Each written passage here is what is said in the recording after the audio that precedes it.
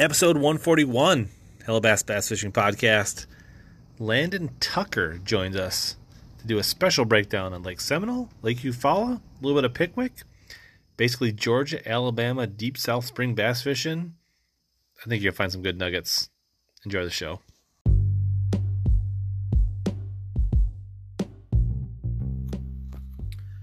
This week, the Hellabass Bass Fishing Podcast is brought to you by Arsenal Fishing. Arsenal Fishing offers premium custom-made performance apparel and tackle.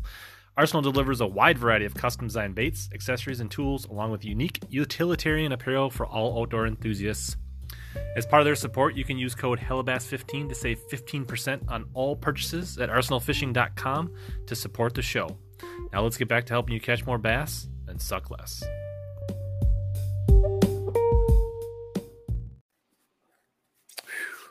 Here we are, another Wednesday night, another Hellabass Live. Welcome everybody. Tonight we're on the eve of Elite Series stop number 2 in the Bassmasters, and we're going to talk a whole bunch about Lake Seminole, probably some Eufaula, just some down deep early spring bass fishing talk with Landon Tucker. What's going on, Landon? Oh, not much. Just hanging out, waiting for them to get started tomorrow, man. I'm pretty jacked up for it. I'm not even fishing it, so Yeah. Absolutely. I'm pretty sure you grew up stone's throw from Seminole. Is that right? Yeah. I'm an hour and a half from Seminole and 3 hours from Eufaula. Those are the two closest lakes I have to me. Tournament lakes, that is. I got Blackshear too, but it's hit or miss there. Sure. So, yeah. So, Landon, we connected on Twitter. Landon is like super fire quick on Twitter, like so if you like Twitter, give Landon a follow on Twitter. Like he's one of the few that's like super active on there. But we connected, and so since we got Seminole coming up tomorrow, if you don't have your fantasy lineups in, you got about less than 12 hours to get them in. And then what is it, the week after or 10 days after the Opens kick off on Eufaula? Yeah, it's next week, right? Week after, back to backs. Yep. And the both should be firing, like they both should be out. Well, we'll get into that, but general consensus, we think it's going to be rocking and rolling on both of them. Oh, absolutely. They're absolutely going to smash them starting tomorrow, and Eufaula, they're definitely going to smash them. There was some tournament there last weekend. It took like 27 to win it. So yeah, they're both catching at each place very good right now. Yeah, sounds like yep. Brian says audio video good, so we're rocking there. Sweet.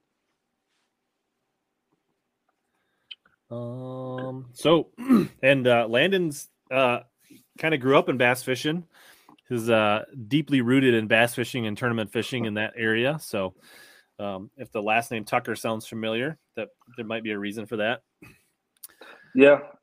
My dad fished the elites for 10, 11 years, and took a year off and decided he couldn't sit at the house for that long, and he's fishing the FLW Tour, Invitationals, whatever it is now. But yeah, he's been around a good bit. My grandfather's been around a lot also. My grandpa won the first event the last year they had co-anglers on the elites. So nice. Yeah. Very cool. So yeah, like if you think back, I always remember J Todd with the iconic Big Green Egg wrap back in the day. Yeah, everyone does. That Big Green Egg deal was pretty cool, man. We got to one year I went on the road with them, and we went to all these different places doing Big Green Egg demos and cooking on them and stuff, and it was pretty cool little deal we had. Yeah, I bought one. Oh, really? Yeah, I mean they sponsored your dad, and then they did his title, but they also had several other pros, right, that they were supporting on a smaller level, and it was I mean, hey, and like it's a dang good cooking machine. Absolutely. I wish I had one. That was before like pellet grills became super popular. Like now everybody's got the Traegers and stuff, and I'd like to try one of those too. One of my friends has one. He uses it quite a bit. They're pretty sweet. I kind of say like, like the purists, enthusiasts, they like, they kind of bag on them, right? A little bit. But I think you get 90% with like 10% of the effort with a pellet grill. Right. You know what I mean? Yeah. I'm good with that.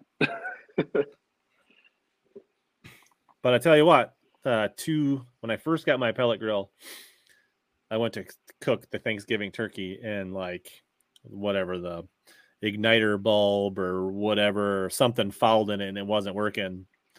But I had a bag of lump charcoal, and the Big Green Egg bailed us out. So there you go. So go back to the old reliable when the new technology stuff doesn't quite work. There you go. AJ says pellet grills are the live scope of smoking. That's a good one. Nice. Yeah, fun. So yeah, you've been growing up in it, and I think you've been fishing the NPFL since the inception, right? So you're going to be starting the third season here. Yeah, we're going to start at Pickwick. Actually, I almost won the first one at Eufaula. I don't really want to tell the losing my keys story, but the first day at Eufaula, I had to get my graphs worked on the day before we had an off day, and so I take my boat to a Marine Center deal there, and we took the switch panel off to see if there was an Ethernet port because they weren't sharing waypoints, and set my keys where the rod tips go. And we put everything back together. I forgot to put the keys in, or I didn't know he took them out. The boat keys, right? Yeah, my boat keys. So I get to the ramp the first thing next morning, and they had a live camera with me and everything. And I got to look, and I was like, my keys aren't in the boat. And so I'm scrambling trying to find my keys. The camera guy's asking me, he's like, "What's wrong?" I'm like, "Not right now, buddy. You do not be interviewing me right now." But our tournament director or owner / tournament director at the time, he let me borrow his boat until about 10 o'clock. They called me and said, "Hey, we got your keys." I'm like, "All right, coming." I went out and caught 3 for like 12 pounds the first day, and that saved my butt. Yeah, I think I actually remember hearing that in the maybe Luke Duncan or was watching later on in the live or something. I remember hearing about that. So yeah, I would agree. Like I never take my keys out. So if somebody took my keys out, I wouldn't know it until I went to like back it in and hit the key and be like, Yeah, I definitely don't take mine out. I have a friend of mine, he takes his out. I told him like that's not smart. Interesting. Yeah. Let's see. I didn't buy anything at the hook setter or tackle, so I sold a decent amount of stuff. Got rid of a big tote of stuff, so that was good. But I bought a hamburger and I bought a couple beverages, and that was about it. Chris, it didn't hit as hard. I mean, the snow we got today up here in Minnesota would have crippled just about everybody else, but I actually took my daughter to a hockey game tonight. Life goes on up here, even with 6, 8 inches of snow.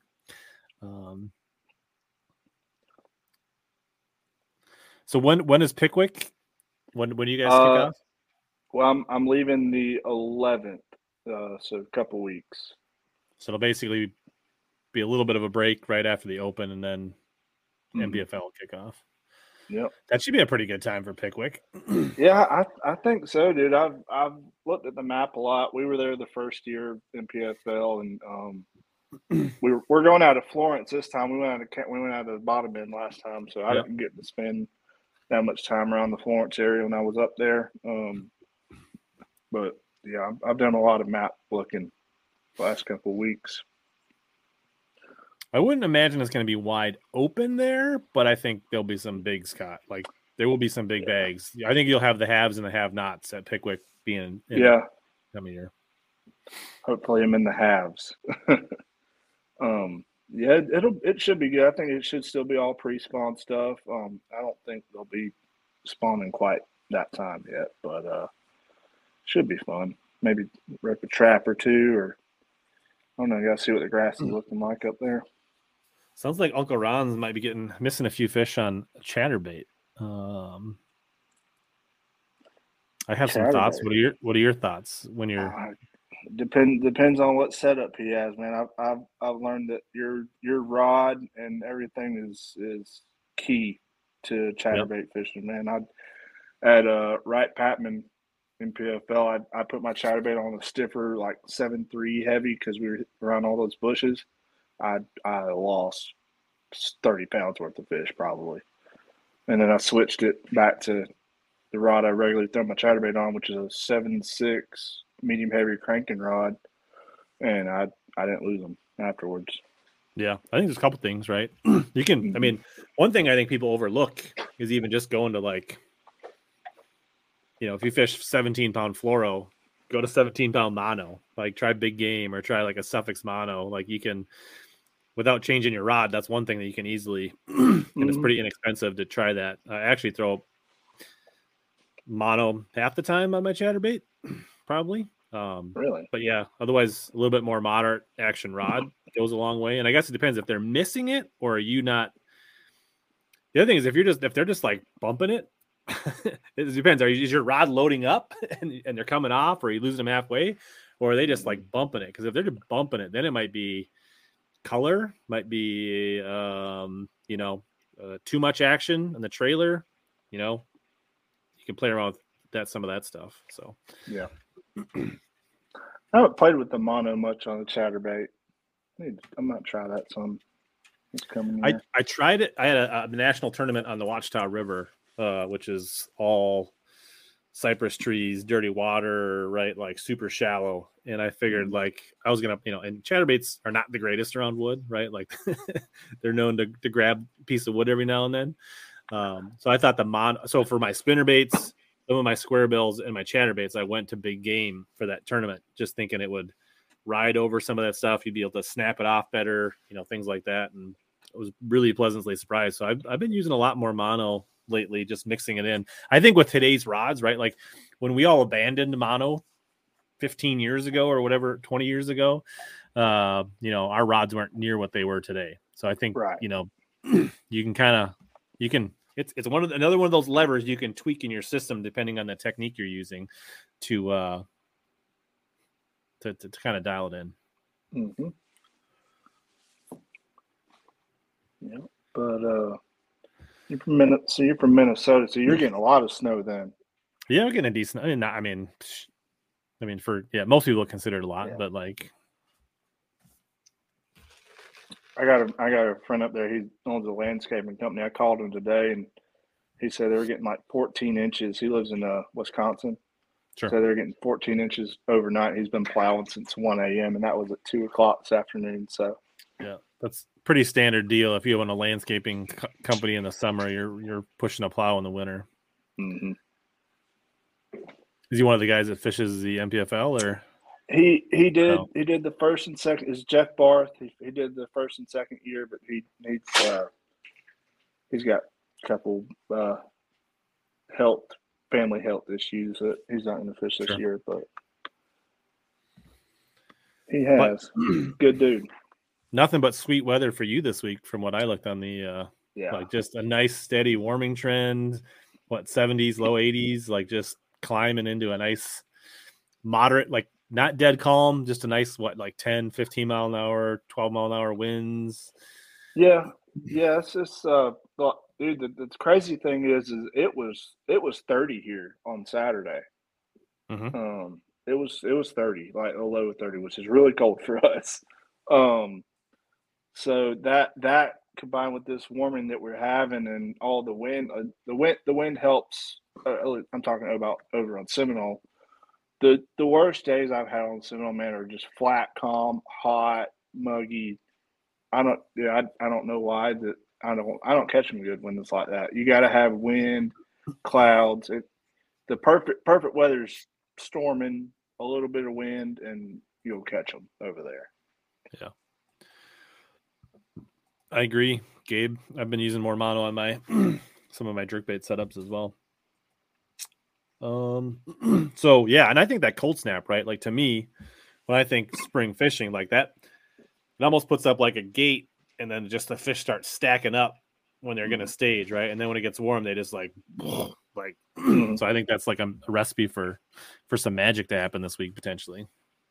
I think so too. But all our fish don't spawn here at once. I know up there they probably do. It's but yeah, there's some old beds that people have seen. I called around this week to check on things, and people seen old beds, seen some fresh beds, and so I haven't heard of anybody having a big one locked on a bed yet, but they're probably keeping that hush hush. Do we think this is going to be like the first big wave towards the end of the week, or just kind of like they're just going to see a trickle, or at this point, or is it still pretty early, right? Like you guys are usually like your big spawn is a little later or not, or no, it's I mean there's some moved up last weekend. There was a high school tournament, and the last like 30 minutes of the day, there's a big wave moved up then. But we've had waves of them come in, so it's probably right about in the middle of spawning time. So we've had some. So there might be some post spawners caught, but it'll be pre spawners, I think, mostly. Like that's you think pre spawns is going to win it? Mm-hmm. No, not necessarily. It'll be both. It'll be spawning and pre spawning. Okay. You can get on a spot and catch 5 big pre spawners in a heartbeat. I mean, somebody gets on the Flint on a hard spot and throws a TT5 or something like that, DC6, and they can rack up pretty easy. Just got to find them though. That'll be interesting to see. I mean, I kind of think like you're going to see some.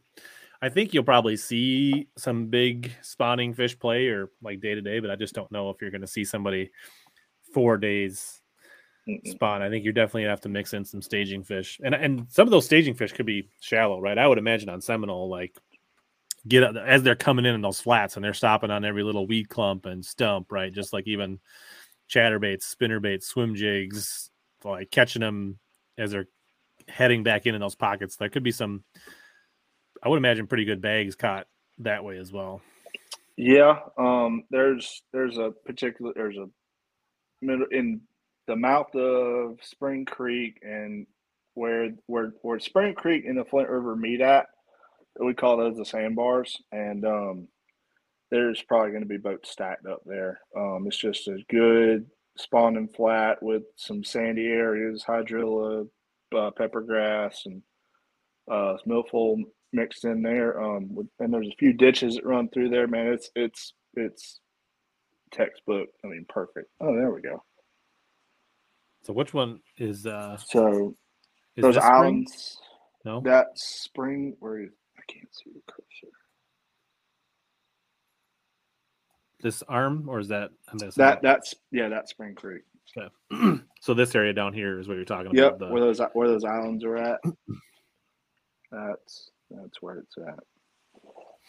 So for the people not familiar, right, this sits on the Florida Georgia line. I think a little bit way up here touches Alabama or something. But yeah, you got to go way up there. Yeah, but there's plenty of water, right? You got the Flint, the Chattahoochee, the Spring Creek, right? Like that all. There's, and I think from what I understand, it's pretty close to normal pool, right? It's not high, it's not low, it's not.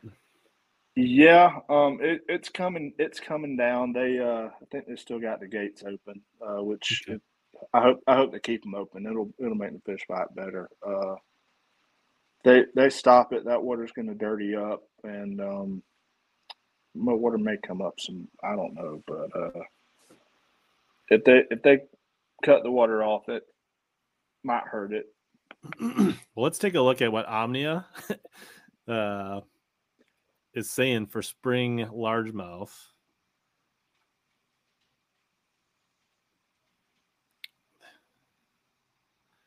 So somebody filed a report back in Tyler Wilson back in mid-February.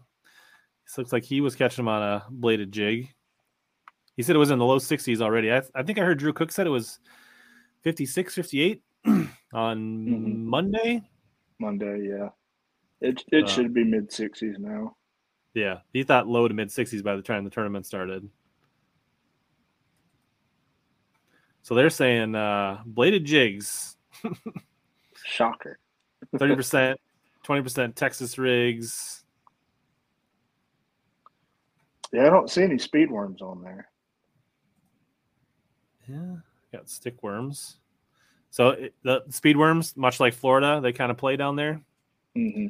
But yeah, just big old, the big one. Big Frogs and worm. toads. You can catch them on a frog. Somebody will catch some on a frog. I think they're maybe underrepresenting crankbaits and some of that stuff. Like I think crankbaits and some of that stuff are like, and even a Carolina rig and maybe some swim baits and stuff on those staging fish are probably a little underrepresented in their analysis at this point. It is. Like yeah, dude, somebody's gonna Buddy Gross them. Absolutely. I think Buddy Gross will Buddy Gross them. Buddy Gross is probably gonna Buddy Gross them, I think. Probably. Yeah, someone's gonna catch them winding a trap or a crankbait or something.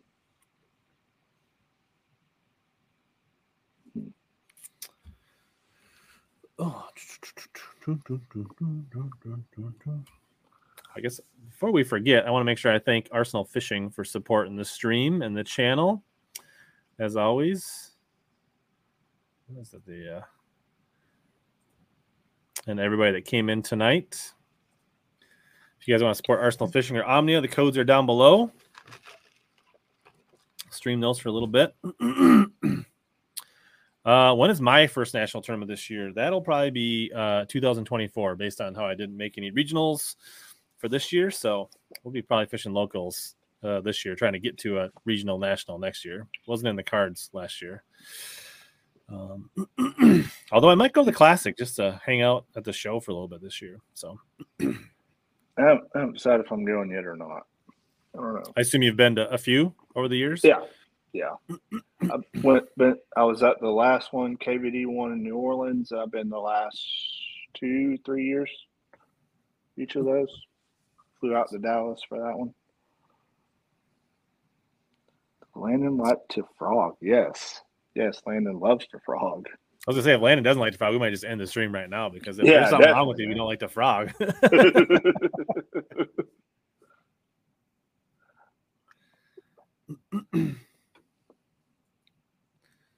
Yeah, it wasn't the best start for me, but we'll get back. Don't worry. So let's maybe jump into some fantasy fishing a little bit. And I think you play a little bit. You got a league with your buddies. Is that right? I do. Let me pull that up right here.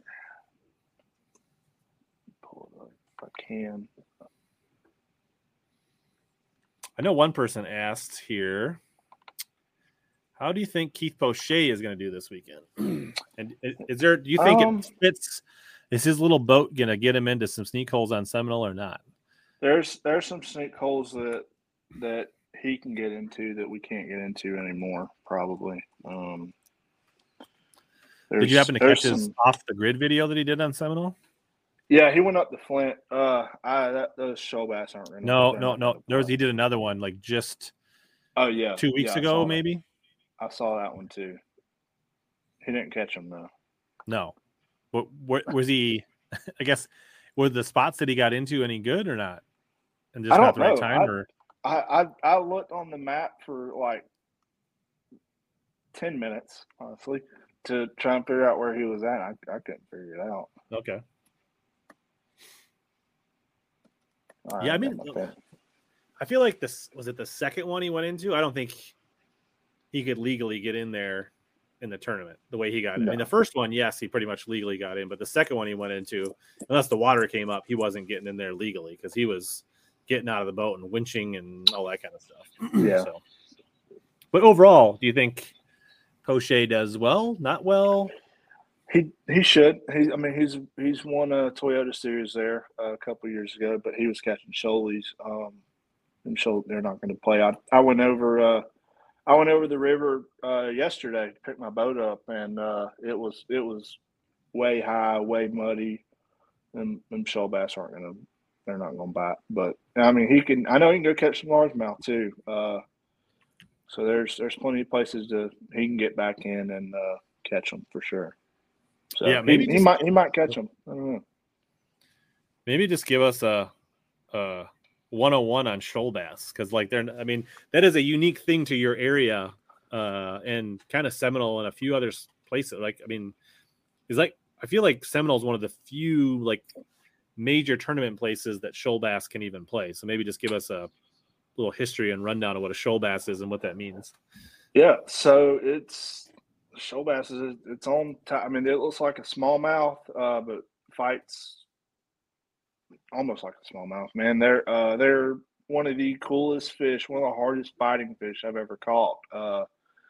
I don't get to go catch them much, but my dad just bought a tunnel hole, so we're going to start going a good bit more. You got to have a tunnel hole to go catch them. And they live in the Flint River and some other river up in South Carolina. Just speaking of weird. which, hey, there we go. That's what they look like. Yep, that's in. There's Flint. I did hear about occasionally they'll get out on the humps in front of the Flint, like at certain time. I mean, where you don't actually have to get up in the Flint, and sometimes you can catch them out in front of it. But those are lost. Those get lost. I've never caught a shoal bass in the lake yet. I keep waiting to do it. People, I mean, there's a few get caught every year. Not many get out on the lake though. That I've seen. But yeah, they're so fun. I mean, what will they get up to about 6-7 pounds? Is that kind of max for a shoal? Those are big ones. I mean, those are giants. Like, yeah. So I mean, guys will like when it's right, they'll catch 24, 25 pounds of shoalies, won't they? Yeah. No. Yeah, you can. Yeah. It's possible. 24, 25 is pushing it, but regularly you can go catch 18 to 20 doing it, which that's still a good bag. Right. For shoalies at least. So typically they play when the lake gets a little stingy and the river gets right when like when 15 to 18 pounds is a good bag on the lake, and then 18 pounds of shoalies becomes kind of easy in the river, right? And then if you got the right rig, you kind of have a little bit of a leg up on the field. Exactly. And when it gets hot and muggy and down here, man, it'll be 105 or something. You can go out on the river and get in the shade kind of and just float on down it and catch some smallies or shoalies. And what kind of baits? Like, what's the best baits for shoalies? Chatterbait. They like a topwater. Excuse me. Spinnerbait. What else they bite? Square bill. If you can get it through the rocks. I mean, you're floating over giant, like Volkswagen sized boulders in an aluminum boat, going to catch these things. So it's sketchy, but you stay hung up a lot too. I took one of my buddies in January shoal bass fishing. He had all his nice stuff. I'm like, no, buddy, you got to bring your stuff you're willing to lose. Yeah, it's kind of like fishing northern Minnesota, like our shallower, up the upper Mississippi for like smallies, like big boulders, shallow water. So cool. That'd be fun. That'd be fun to go do. Also, you want an aluminum rig for that. You don't want to be dropping the glass boat in those places. Yeah, I heard today somebody with a aluminum rig on the Elite ripped a big hole in his boat, so they got to fix that. An Express or a Crestliner? A Crestliner. Well, that narrows it down.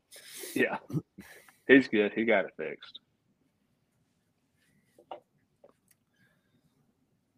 All right, let's maybe.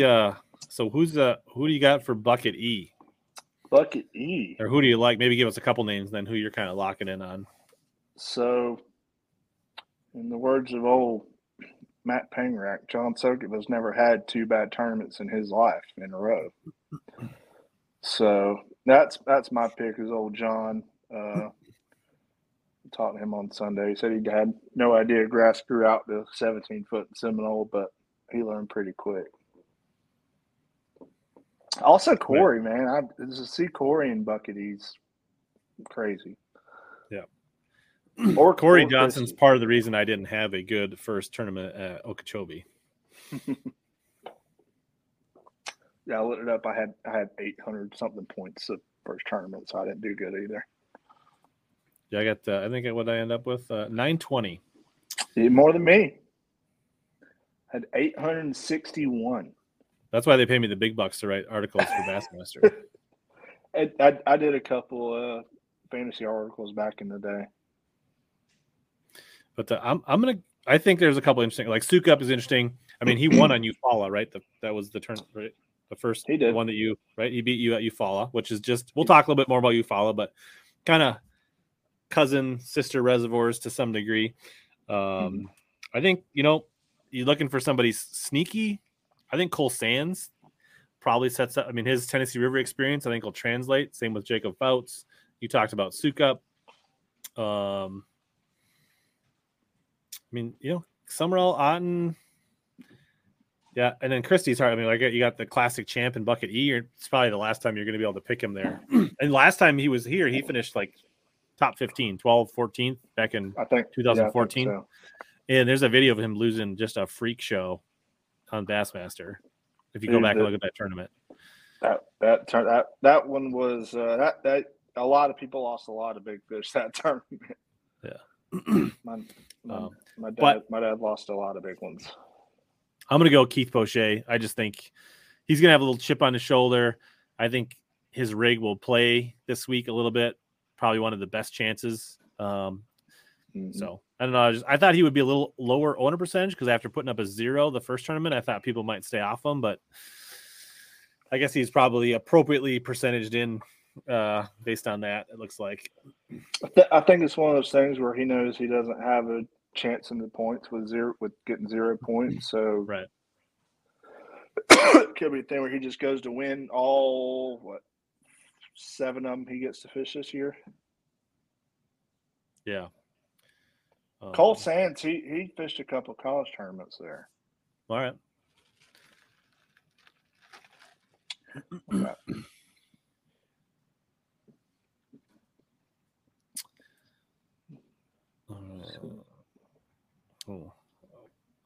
Mr. Stevens thinks that maybe Christie's going to have an off year.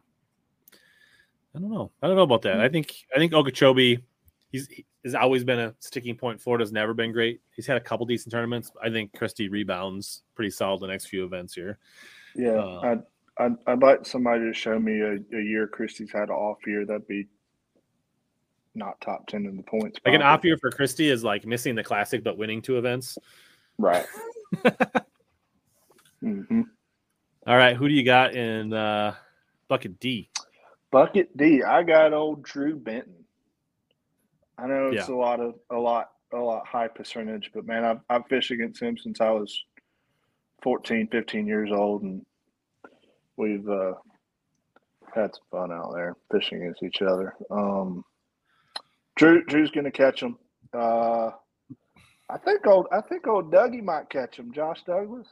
Yeah, he had a top 20-25 when BLAT won. I think he might have been. I got a good feeling about Dougie. Who else? Do you know Josh? Hung out with him or? Yeah. Josh, good dude. Josh and I were in the same bass club for about 2 years, so actually I know Josh really well. Yeah.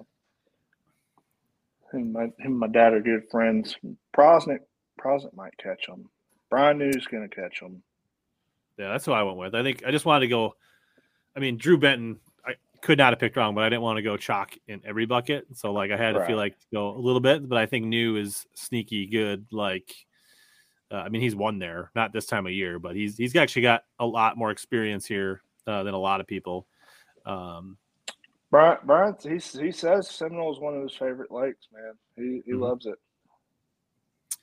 You know, if it gets won the way Latimer won it, you would think that's right in the fighter's wheelhouse, but I don't know if it's probably a little too early for that, maybe. Yeah.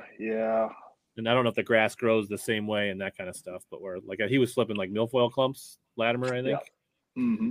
If that bite exists, watch out for fighter.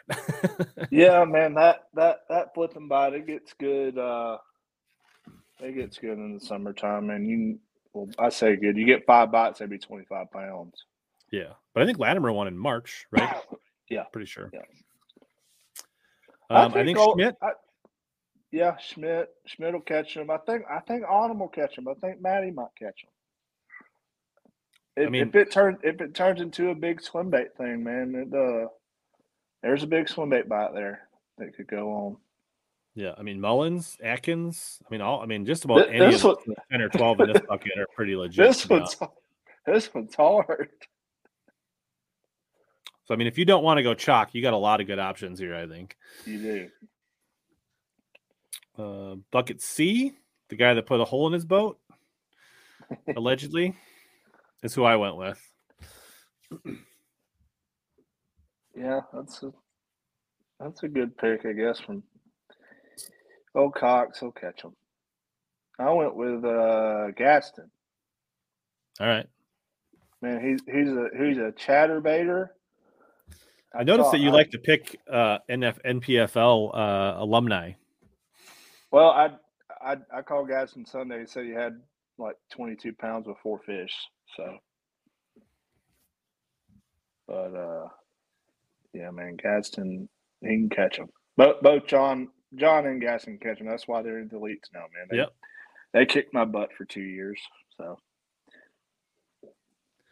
Yeah, but otherwise, I think Lester, the Johnson, Blaylock. Aries probably been here at some point. Luke Palmer, I think he's a guy that's should set up well for him. He's a solid, like, if you're just looking for a solid, probably 30, 40th place finish out of your bucket D, Palmer's probably your guy. Lester's in there too. Yeah. Between his track record on the Tennessee River and Spring, Florida, I feel like Seminole's kind of halfway in between those, right? He should do well. Mm-hmm. I halfway wanted to put Zaldane on this one too, just because, like I said, that swim bait deal could it might play. I don't know. Does it? Is Seminole a good swim bait lake? I don't want to talk about that. You can neither confirm nor deny it. I can confirm.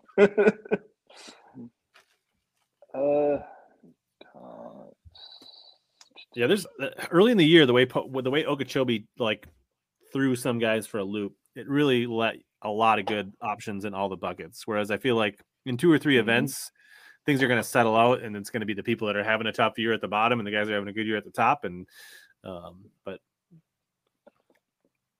I think so too. Just looking through C. Lester's in there. What else we got? Gleason might catch them. Seminole's close to Toledo Bend with all the trees and grass and stuff. Mm-hmm. But yeah, I don't know. So bucket B, Polnick escaped Florida, which I think automatically makes him one of the favorites to repeat as ALI.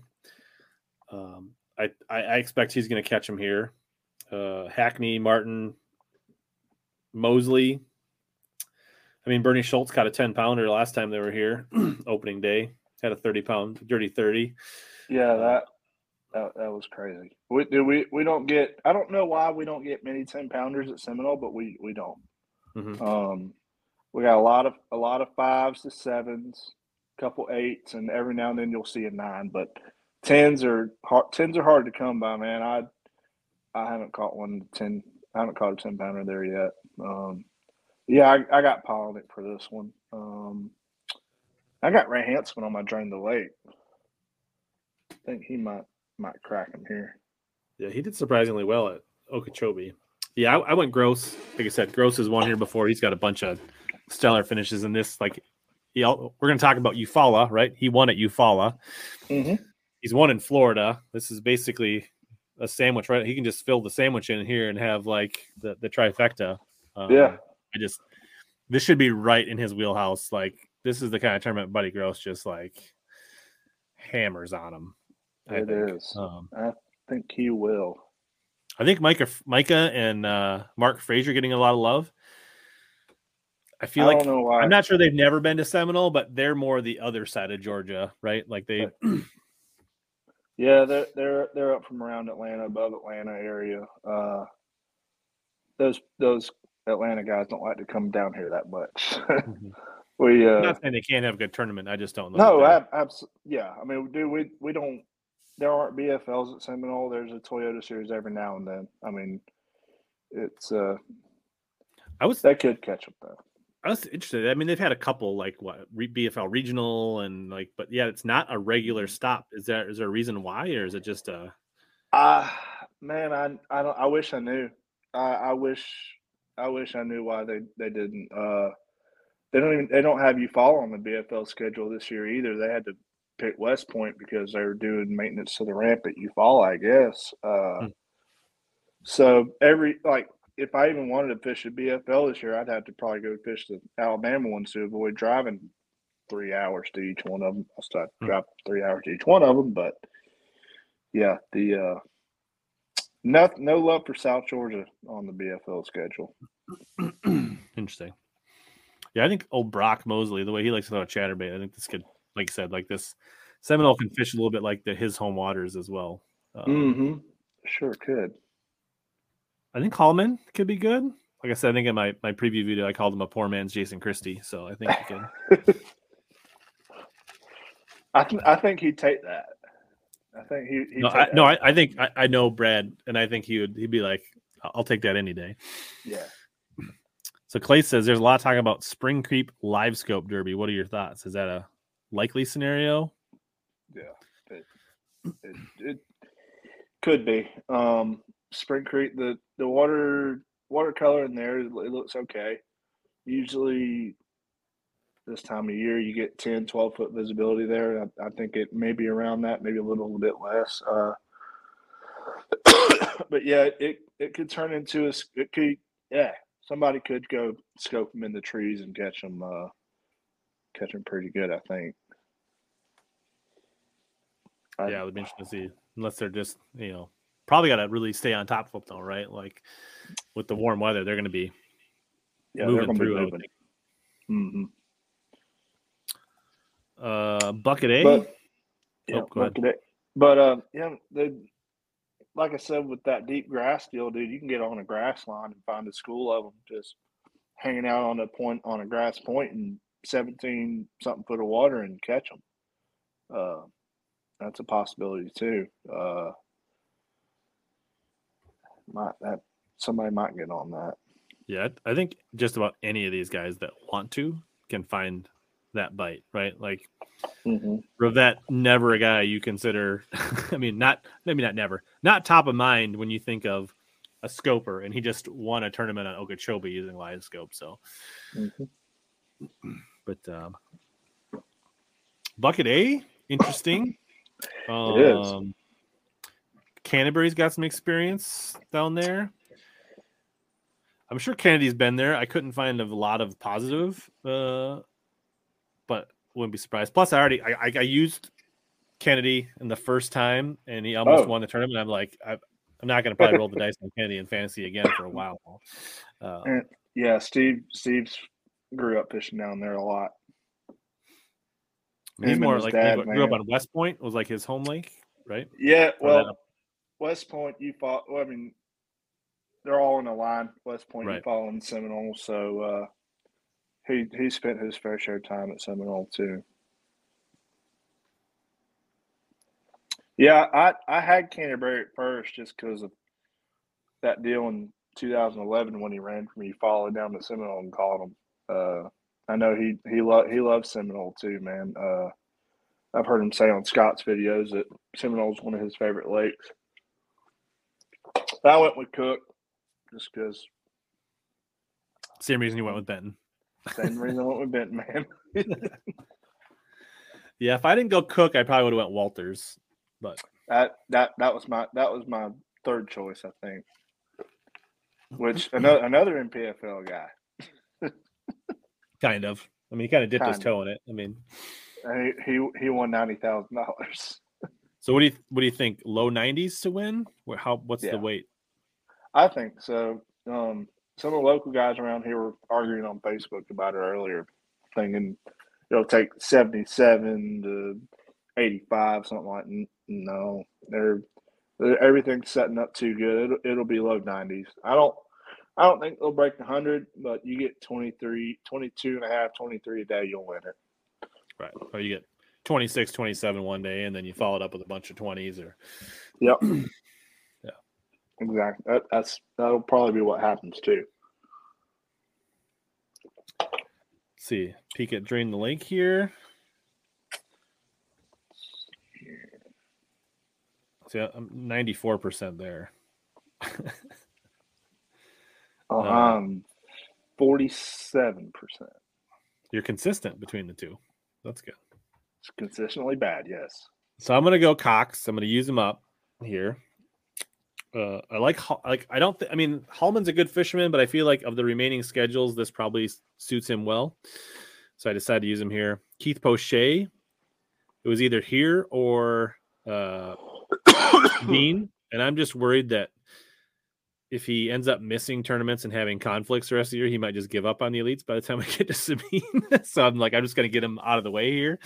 Drew Benton, obviously. I used Drew Cook on Okeechobee already, I think. So I got Cole Sands, Prosnick, Buddy Gross, and Brian New. I got Benton, I got Canterbury, I got Cook, I got Hanselman, Brian New, and Buddy Gross. And that's very liable to change between now and 12 o'clock tonight. What's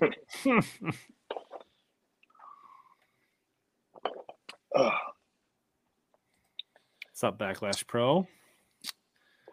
Play's got Cook, Benton, Johnson. That's solid. Share some picks there for sure. Oh, Clay, well, you clearly didn't watch my video because I explicitly said that he wasn't going to fish, Clay. You weren't paying attention.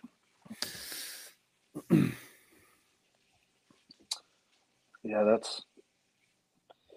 All right, we got a question. Critical Gravy says, Landon, favorite topwater, frog, speed, I don't know, each?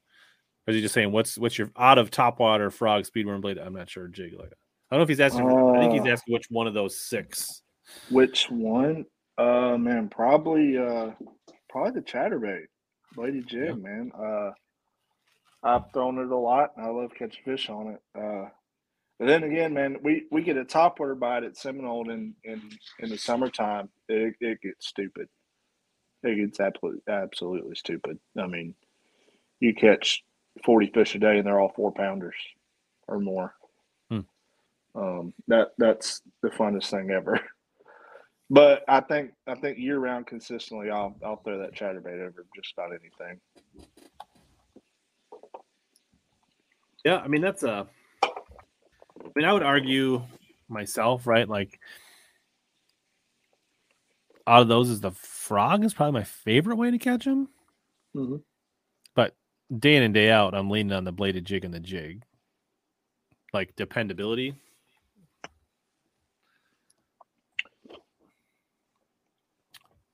Benedetto, we're doing good, bud. Thanks for tuning in. I did say stay away from Card because I thought his health was going to bother him, but clearly, I think it almost played into his hands. Like I think it made him slow down and shake that wacky worm, and that ended up being the deal on Okeechobee. Mm-hmm. You know what? Schultz came back to the pack. He was leading after day 1, but he finished like 30 something. So like honestly, I think I was somewhat correct on that. I think I will be right in the end in saving him for Thousand Islands because I think, mark my words, Bernie Schultz will have a better finish on my Drain the Lake team on Thousand Islands, St. Lawrence River than he did on Okeechobee. I'll be willing to put at least $20 on that. Me too. We're going up there for my bachelor party. Nice. We're driving. You getting married this summer? Or? I'm getting married in November. So okay. Yeah, we're gonna go the week after their opening season or whatever. So they'll be bedding and we'll catch 5 million smallmouth.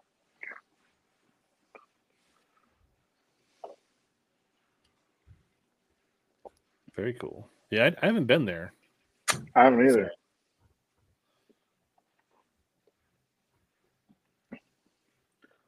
I haven't either, but you're fixing to.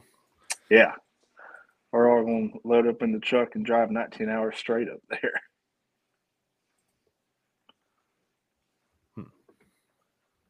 think Keith has. Keith Carson, him and Cox have been up there before. Is this like a notable names of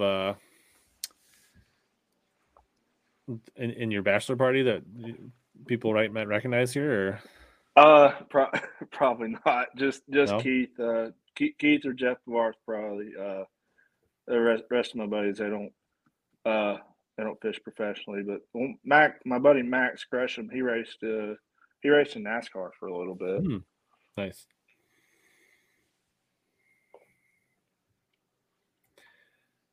Yeah, Martin started out great and faded as well. I don't know what happened there. That was crazy. I'm kind of surprised. I thought, I wasn't surprised to see him have an off day on day 2, but I thought he would have rebounded better on day 3 to kind of get back. I don't know. Mississippi Open for bass boats. I mean, like, people will get out in late March typically in like pools 7 through 10. That's pretty common, I think. So is that just when the ice gets out or whatever? Or? Yeah, that's when it basically becomes safe. The season does not apply on Mississippi River like it does in Minnesota. So we can fish border waters pretty early. That's good. It's more about when the ice breaks, when it's safe, make sure we don't have like any major flooding with this. We're probably going to have some high water with the snow we have this year when it melts off. Mm-hmm. I thought y'all were having a pretty mild winter up there this year. Temperature wise, but we've got a decent amount of snow. Yeah. Okay. Let's see here. So let's trying to think, is there anything Seminole? So when's the last time you were out on Seminole? You've been kind of laying off of it, or when did you stop fishing it to get out of their way, or were you fishing like this weekend and then when they got on, or what? No, I went a couple times in January, just to go fishing. Man, we got ready to go, and so we would just haul butt over to the lake. I got a camper over there, so we'll stay in that every now and then. But yeah, I've been a couple times, man. I just didn't land on them. We only went for one day each time, and just you got to go land on them to catch them. We didn't land on them too good, but yeah, I haven't been in a while. But we're gonna go over there this weekend and just ride around and hang out with everybody. I'm gonna leave tomorrow around lunch, try and catch the way in. And then you hang out at the camper and relax and cook some stuff on the grill and have a few beverages and socialize. Right. And where our camper's at, that's where a lot of the guys are staying at too. So getting to hang out with them and see a bunch of buddies I haven't seen in a while. Very cool.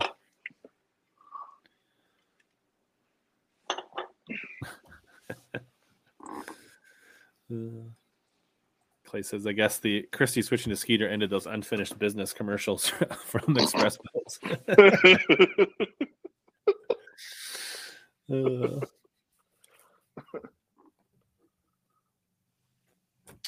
So I guess let's talk about. So have you been on Eufaula more recently than Seminole or not? No, I haven't. Okay. Eufaula is like 3 hours away from me, so for me to get over there, like I gotta really want to go. But I spent a lot of time over there saying that. That's how I found all the brush piles for that first NPFL tournament, man. Brush piles are king over there. There's no hydrilla left. Not much submerged vegetation, honestly. But when the open's going to be there, it'll probably be wide open spawn and stuff. But there'll still be people catch them in the piles, I'm sure. I wish I could have got in it. Nice. So it's just one impoundment up, or is it? I think it's two. I think it's 2 locks up. Is there a sneaky little another? There's a smaller reservoir in there that less than or I think so. I'm not really sure. I want to say there's the Eufaula lock, and then there's another lock somewhere else, but the locks are closed, so you can't do that anymore. Oh, so back what Canterbury did is not feasible anymore? No, they closed them. Closed them like probably right after that. Scott ruined it for everybody. Yeah. So what we're talking about here. My dad made that run one time. So there's Eufaula, and then you go upstream. Did I miss it? No, there it is. There it is. That was Seminole. Nope, I missed it. I need to go back to the. No, you're good. Keep going. I think there's a better map version here.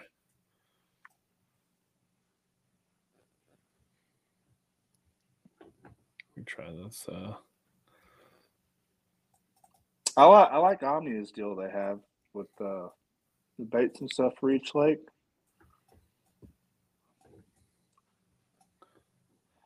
I feel like I need to zoom out here. It's not. There you go. Oh boy. So there's Seminole. This should be Eufaula right here. Yep.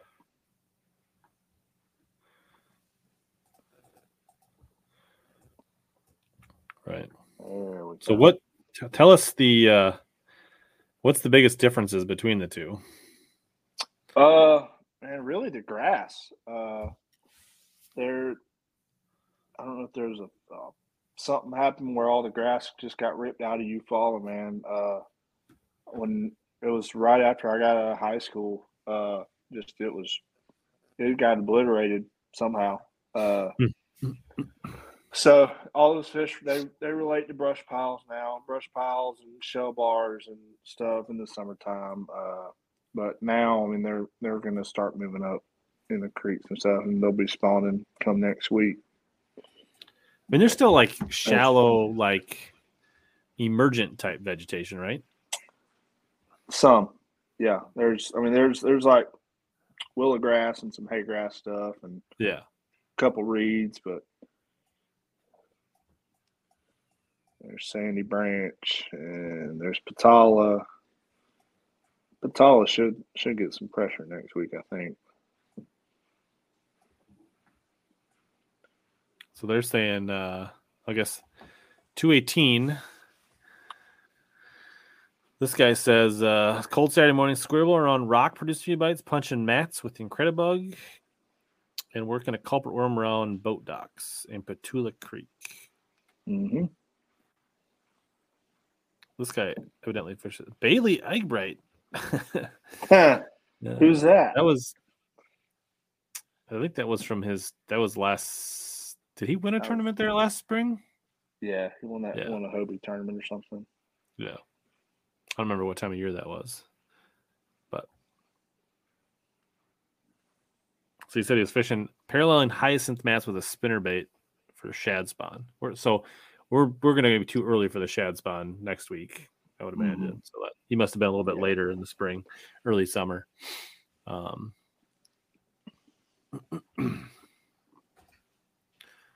they're obviously calling for the same bladed jigs. You think bladed jigs are as strong on Eufaula as they are on Seminole, or? Yeah. I got buddies up there that catch them on it a lot, so it could play. So, but would you say that offshore will probably be? I mean, do you think Eufaula is going to be more offshore than shallow, whereas Seminole is maybe more of an even split, or is it? I think so. Yeah. It'll be 50-50 at Seminole, but at Eufaula there'll be more brush pile fishing, I think, going on. Especially with what we showed when we were there this time of year. I think pretty much a lot of the top 10 when we were there, it was brush pile stuff. So the one that you finished second in and Sukup won was similar time of year? I don't remember. Yeah, it would have been last week, 2 years ago. All right. Sukup finished first, Gadsden finished second, swam the jig, and I finished third.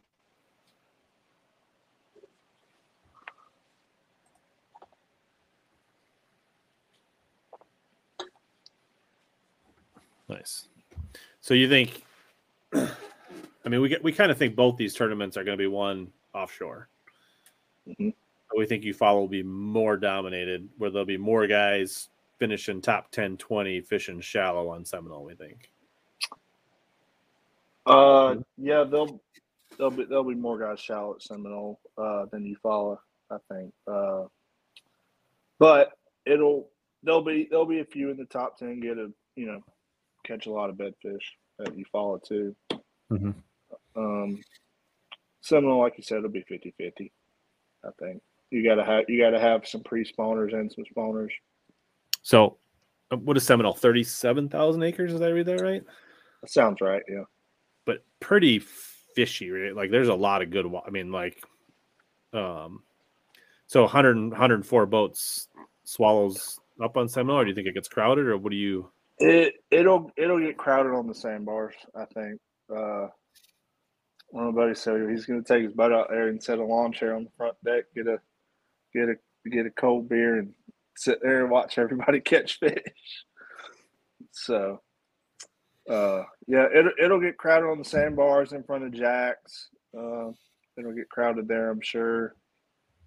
Where else? Probably Spring Creek can get spread out a good bit just because it's so hard to move around there because of all the trees. And then how big is Eufaula? Do you know? Not off the top of my head. It's about the same size. So that's going to be a little more crowded. Yes. Yeah. 50 boats or 200 boats or 225 or whatever it is. Mm-hmm. And a little bit less fishable water, especially shallow, right? Like, so. And less options too with no grass in there. I mean, Seminole, dude, you can follow the grass line. You can have it all to yourself, and you follow. There might be some fights over some brush piles. Yeah, or it's going to be just like you leave one, and there's just going to be a steady cycle, right? Like exactly. Clay says Milliken doesn't make a cut. You're saying not all year out of 9? I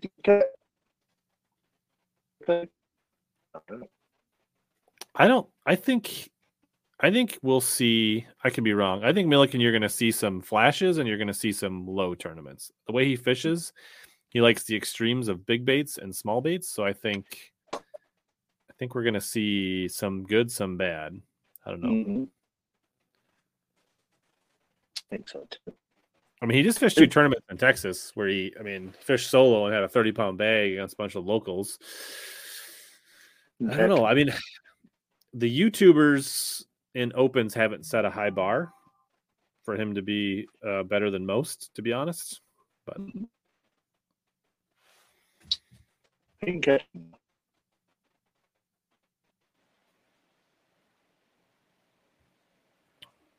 But yeah, I don't know. I think he'll have a couple decent tournaments. I mean, I don't know. I'm optimistic to see how he does. I'm reserved judgment. I got a couple guys I got my eyes on to see if they'll do well or not. But yeah, I think Milliken will catch him pretty good. I mean, Eufaula probably actually lines up for him. Obviously he spends a lot of time live scoping brush and piles. So, but yeah, he's probably not used to the amount of pressure that he's about to see in competition. So that could be one thing that would definitely be an adjustment period. So that'll be interesting. Yeah, definitely. I think so. You get 200 something boats running around, some running right over the fish you're trying to cast at. That couldn't go too well.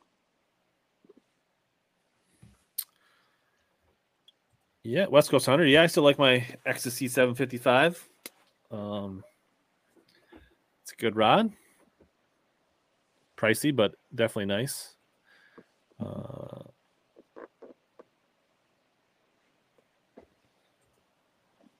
Yeah, okay. He says in Nebraska, are literally trading brush piles on 1,000-acre lakes. So there you go.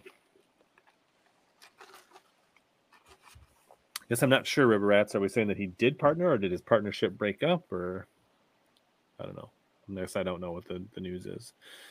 But I guess I'm not sure. But there are a lot of pros that are like, right? It's less important for them to have a deal with a company and just get the stuff they want and they feel like they need. Yeah. It's kind of what you're seeing these days. Exactly. But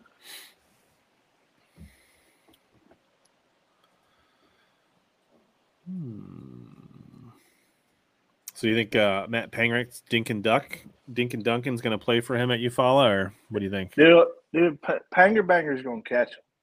Yeah. Okay. He's caught him every year in the opens, man. His Dinkin and Duncan, he'll do all right. I think he makes it this year. I hope he does. Yeah, that'd be awesome. It would. Sure would. Yeah, I guess Clay Nixon hasn't been associated with Berkeley for quite a while, from my understanding. Like they came out with the general, and then he actually wasn't part of them for very much long after that. I don't know what happened there. So, I have not, Justin. I have not ordered any of the new rods with the new cork, but I have heard pretty good things that people like them, but I haven't held them myself. I don't think I've ever fished with a Dobbins. It says he's running blades and a Garmin scope with no 360. So that would assume that, yeah, he just... Some of these guys, I think what they feel like, you know, when they're fishing for $10,000 to $100,000, they want what they want, and they're less concerned whether they get their graphs at half off or free or whatever it is. So kind of surprised, though, he's not having a 360, though. Because to me, a scope and a 360 is the deal. Mm-hmm. So I wonder, maybe it's out of principle. I don't know. That 360 is cool. I like it. I got to use it a lot down at Harris Chain, that Toyota series a couple of weeks ago. You can see shell bars on it, so good. Mm-hmm. So what are you running for a rig?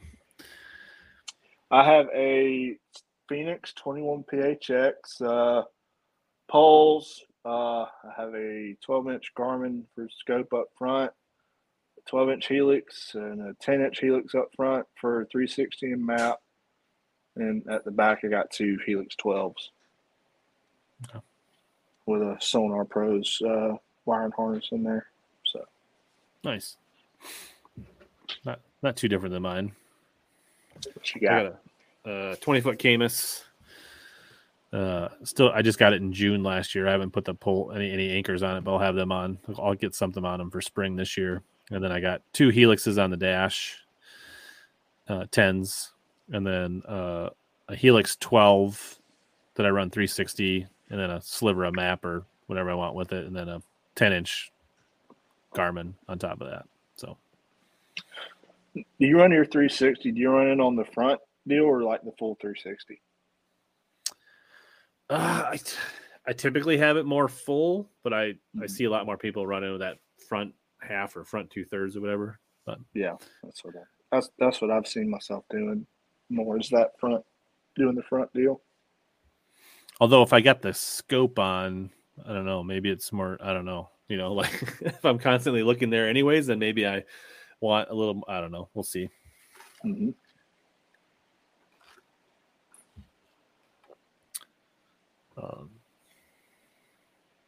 I think he did get a piece of the Generals at one time, but I don't know if that he still does, but could be wrong.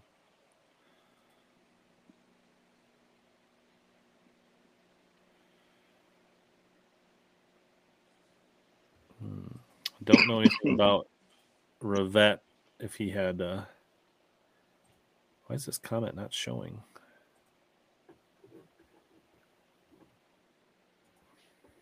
It's like this one won't pull up. There it goes. What was Revette sponsor that dropped him? Well, he did. I didn't notice the. What was that sports bar he had? Oh, walk-ons. Yeah, I don't think walk-ons was on his jersey this year, was it? Mm-mm. So that must have been it. I hate that. That's the only reason I went to walk-ons. I know back in the day, well, like I said, I told you I bought that. I mean, I bought a Big Green Egg because they were involved. I also, on the way back from a tournament in Indiana on Patoka Reservoir, my travel buddy and I, we stopped at a Beef O'Brady's back in the day because they were a title sponsor of Preston Clark. Yep. We lost Rich. All right. Guess y'all are stuck with me till Rich gets back on here.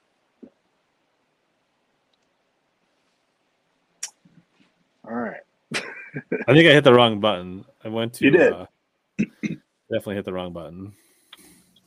That was funny. So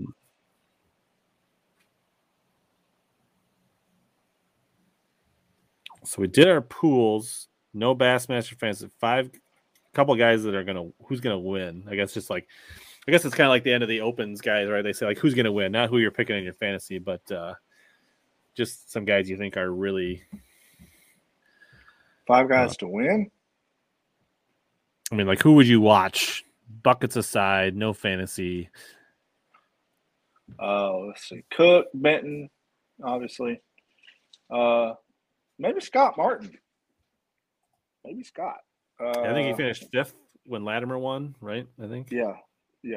Him and he fished with one of the best guys on the lake in a TV show a couple months ago too. Let's see. Scott. Who else? Who we got?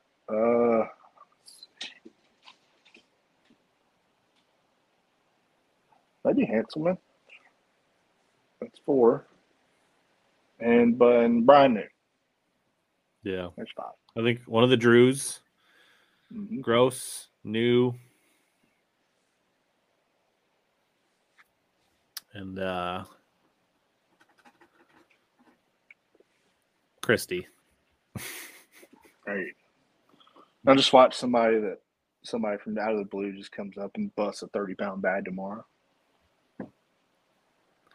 It was a minute ago, probably 10 years ago. It was when the weekend series was still a thing, Bassmaster weekend series. So it's been a minute. I guess when Preston Clark's was still in the Elite Series, rocking a Beef O'Brady's, like back when he set the record of 106 pounds on Sandy Cooper. So if that gives you a time frame, it's been a minute. 2003 sounds right. So it might be 15 years ago when I was there.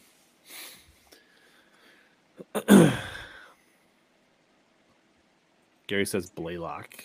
Couple people on the old Frazier train. I don't know. Not feeling the Frazier. I mean, I'm not saying that I don't have a good tournament, but I don't think they're. I mean, any of these guys can win, just about. Yeah, absolutely.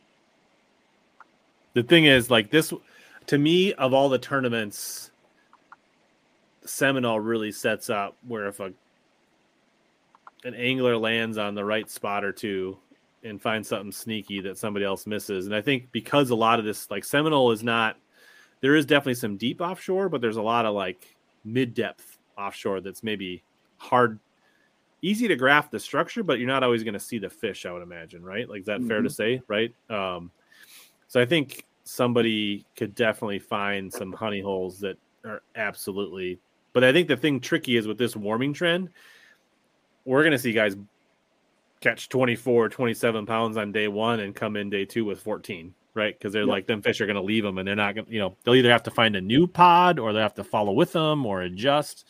You're going to be fishing by the seat of your pants on this one. Mm-hmm. If you got to be where they're coming to you, and that's either on the bank or maybe a hard spot in the Flint or something like that. And you get there's little like 8 to 10 foot hard spots in the Flint River that they can stack up on, but they can also leave too. Yeah.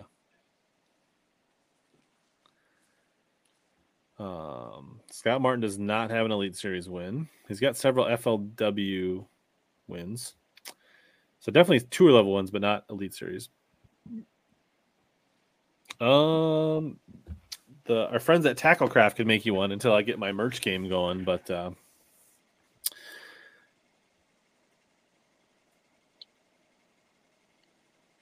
favorite classic to watch? I don't know that I have a favorite.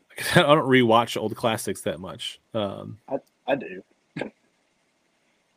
I remember the one that Kevin won was in Katawachi or whatever. Like that was pretty epic. Like that. I mean, just an overall like people catching them and smashing them, like Remitz and Polinick. That was his first classic, and KVD, and like that was a pretty sweet. I was at that one. Yeah, I always say never sleep on Luke Palmer. That guy catches him. He's steady Eddie. There's Tacklecraft. Yeah, just reach out to Tacklecraft. His wife can whip you up a hoodie like this. I need one that says "Don't suck." Yeah, I do. Have you seen Jordan Lee's hoodie? Yeah. Was it "This Lake Sucks" or whatever? Mm-hmm. That's a good one too. Every day that me and Keith fish together, I got every morning I tell him "Don't suck," and he doesn't. There you go. Yeah, Patoka, when I fished it, which I think would have been in the probably mid 2000s, I'm guessing is about when I was there. And it was like, you could either catch like a short or barely keeper. Like it was a 15-inch minimum, I think. And it was like, you'd either catch shorts or you'd catch one between like 15 and 15.5 inches, or you'd catch one between 5 and 7 pounds. Like, I don't know where the 2.5 to 3.5 pounders were, but it's like you either caught a giant or a short or a barely keeper. So like you could catch 2 or 3 fish like for like 17 pounds and you'd be right in it. But it was very few limits. He might have just not had the 360 onto Okeechobee just because the 360 is a grass catching son of a gun. So it might just been a tactical. Wasn't thinking he was going to be using the 360, which I'll do. I'll lay it on my deck and do things like that when I'm not using it. I took mine off at Harris Chain just because I couldn't get through all the grass I was going through with it. Even like the Mississippi River here, like I rigged it up. So like so the new LVS 34 comes with a shaft mount or a barrel mount. Mm-hmm. So I took that barrel mount attachment and I used a big zip tie and I put it right under the fat part of the collar where it like necks down and zip tied that there. So I can just unscrew my 34 and then I can screw it in up there to get it out of the way. Oh, nice. And then I just use the Velcro strap so that I can just like undo it, put it up out of the way, and like literally 30 seconds I can unmount or mount my 34 to get it out of the grass. That's a good idea. I need to get just a visor holder, people. Not just a visor holder. I need to get a 34. Yeah, so there's Amy. Amy made this hoodie. You can reach out to her. She can make you one. Brian says he's got the J. Lee hoodie. There you go. Go Bill Belichick on it for the spring.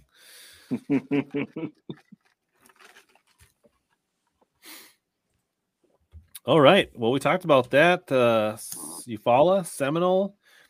How are you going to win Pickwick? By catching more weight than everybody else. You're going to by sucking less and catching them? Yes. That's the plan. I got a couple little hidey holes there that I'm excited to see how they're going to be in a couple weeks. Have you heard, is the grass come back at all since last year? Or is it still pretty, I mean, like that was the thing last year. People were saying the grass was really diminished on Pickwick. Yeah, I don't know. I know that Bass Nation National Championship, those weights were not too impressive. No. So I don't know what happened there. I don't know. I haven't heard anything about the grass being gone or what, but hope it is. Hope it's still there. I feel like Edwin Evers has a really good video on this. I could remake it, but I feel like Edwin has a really good video on waypoints to Google Earth. I feel like that's the one I watched. Although I think you may have to watch his to get to a certain point. Then if you have Hummingbird, you'll have to switch to a different video to see how to get it the rest of the way. But I need to figure out how to do that too. I actually did that a fair amount for my Watchtower River tournament. I did some bunch of Google Earthing. Yeah, and it was more like the first out because I fished a national championship in 2014 there, and I was using my dad's rig with Lawrence, and so I had like downloaded all this stuff as hid, and then I had to get it on my birds for my tournament, and that was a kind of a process to do that.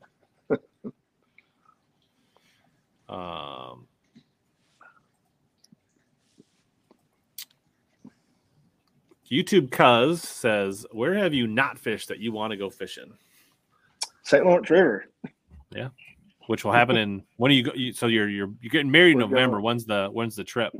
We're going the last week in June, which is the week after their opening. Season opens June 15th, so we're going the week after that.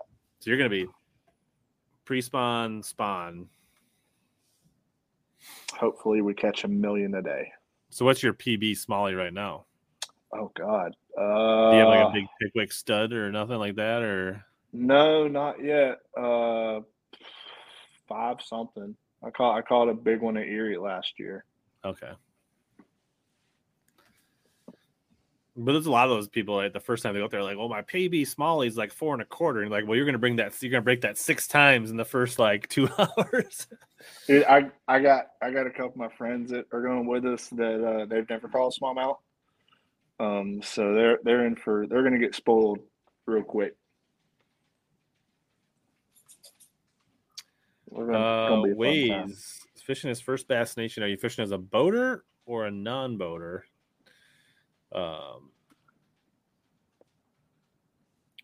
Which state are you fishing for? Yeah. I think the one thing here is most Bass Nation state tournaments are multiple A tournaments.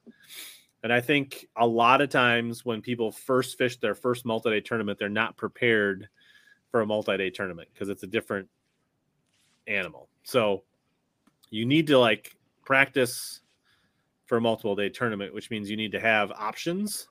You need to look at when you're practicing on Monday for your Thursday, Friday, Saturday tournament or whatever.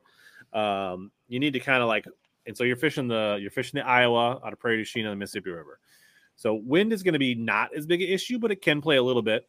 But you want to kind of watch that. Like, what's that forecast like at the actual tournaments? Because typically you're practicing 2-3 days ahead of the tournament for a 2 to 3 day tournament.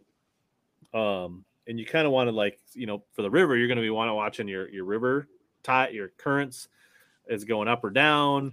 Is there rain in the forecast where it could potentially blow something out? And so you want to watch that, and you want to be practicing for where the fish are going to be during the tournament and what their conditions are going to be in the tournament. And then, like on our lakes, we have a lot of our state tournaments on our bigger lakes up here in Minnesota. So, if it's going to blow hard one day out of the north and one day out of the south, right, you may have to make sure you practice both ends of the lake because you may not be able to fish the other side on one day. So, like, people get really, like, honed in on, like, oh, man, I got them wadded up right here.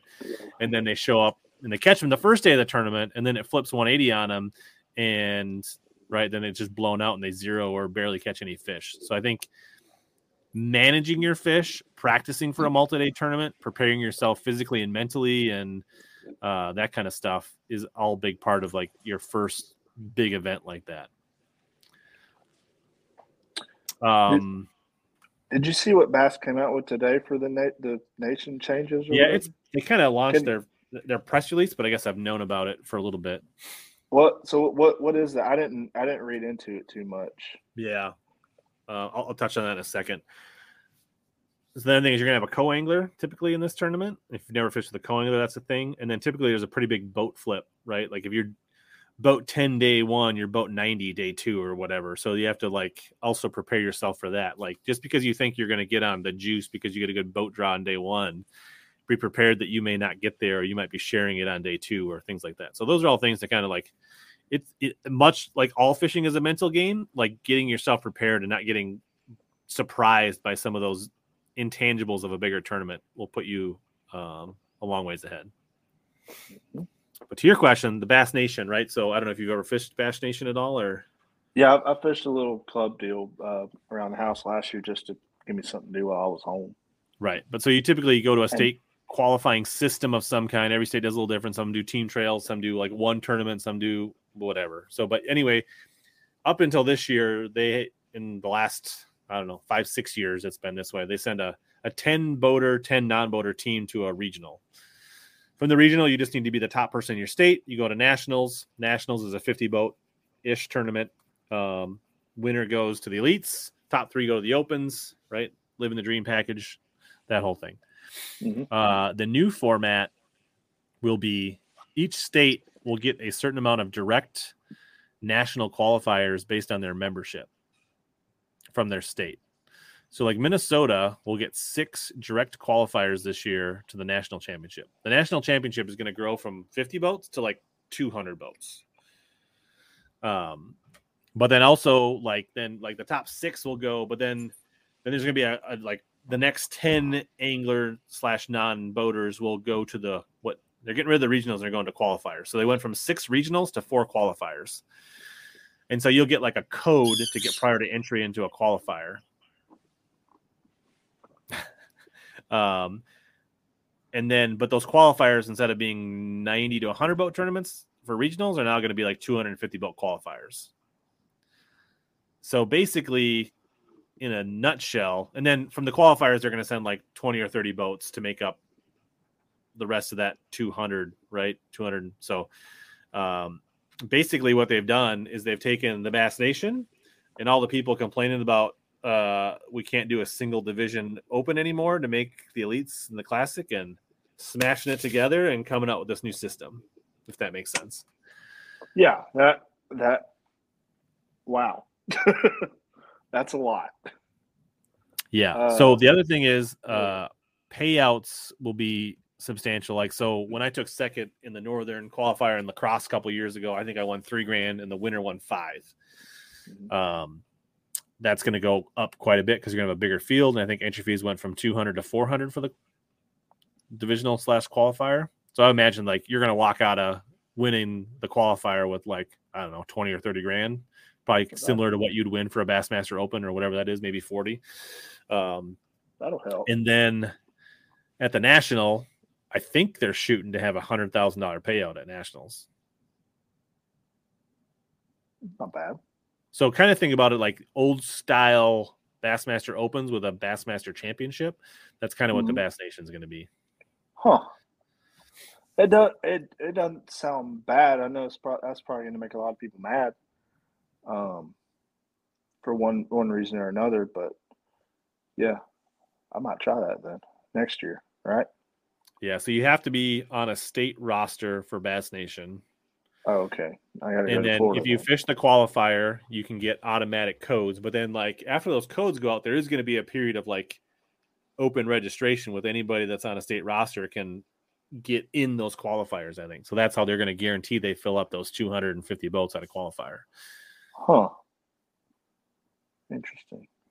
Yeah, Georgia has a no pro rule, so sure. Yeah. Yes, you should pay attention to the current speed on the Mississippi River and the water levels. They matter quite a bit. Locks do play on Prairie du Chien for sure. A lot of people like to lock up to the Lansing pool, pool 9. Are they taking the top 20 boaters and top 20 coes to nationals, 10 and 10, or just top 20 overall? Coes are going to nationals. Yeah, it'll be 250 boaters and 250 coes at nationals, is my understanding. And then the final day, when they cut to top 20 or 25, I don't know if that's coes or just boaters. I'm not sure. But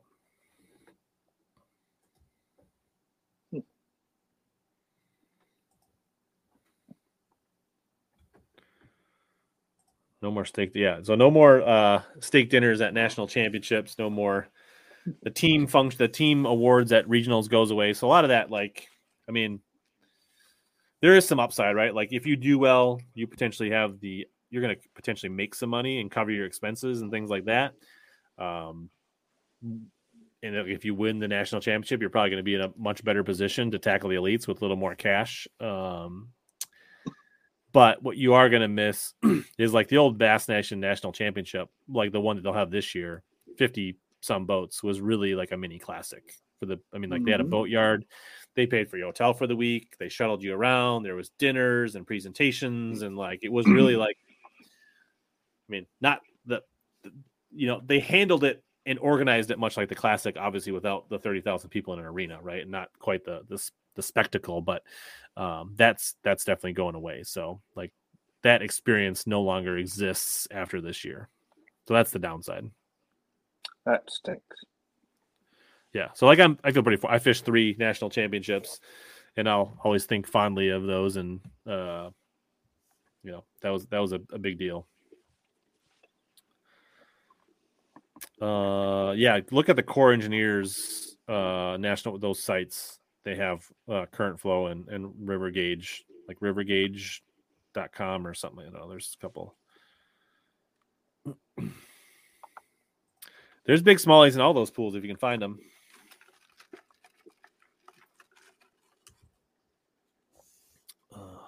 Cool.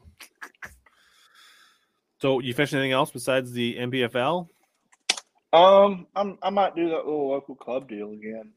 Just little club tournaments around the house. They're pretty fun. A good bunch of good dudes. So I just can't make the top 6 stuff or anything, which stinks. But still just go out and fish, have fun. Yeah, but if you're in that Bass Nation club and you're on the state roster, that should make you eligible next year to be able to like sign up when they get to that open registration period. And I think that's what they're banking on, right? They're looking for people like you, some of these guys that are fishing the opens, right?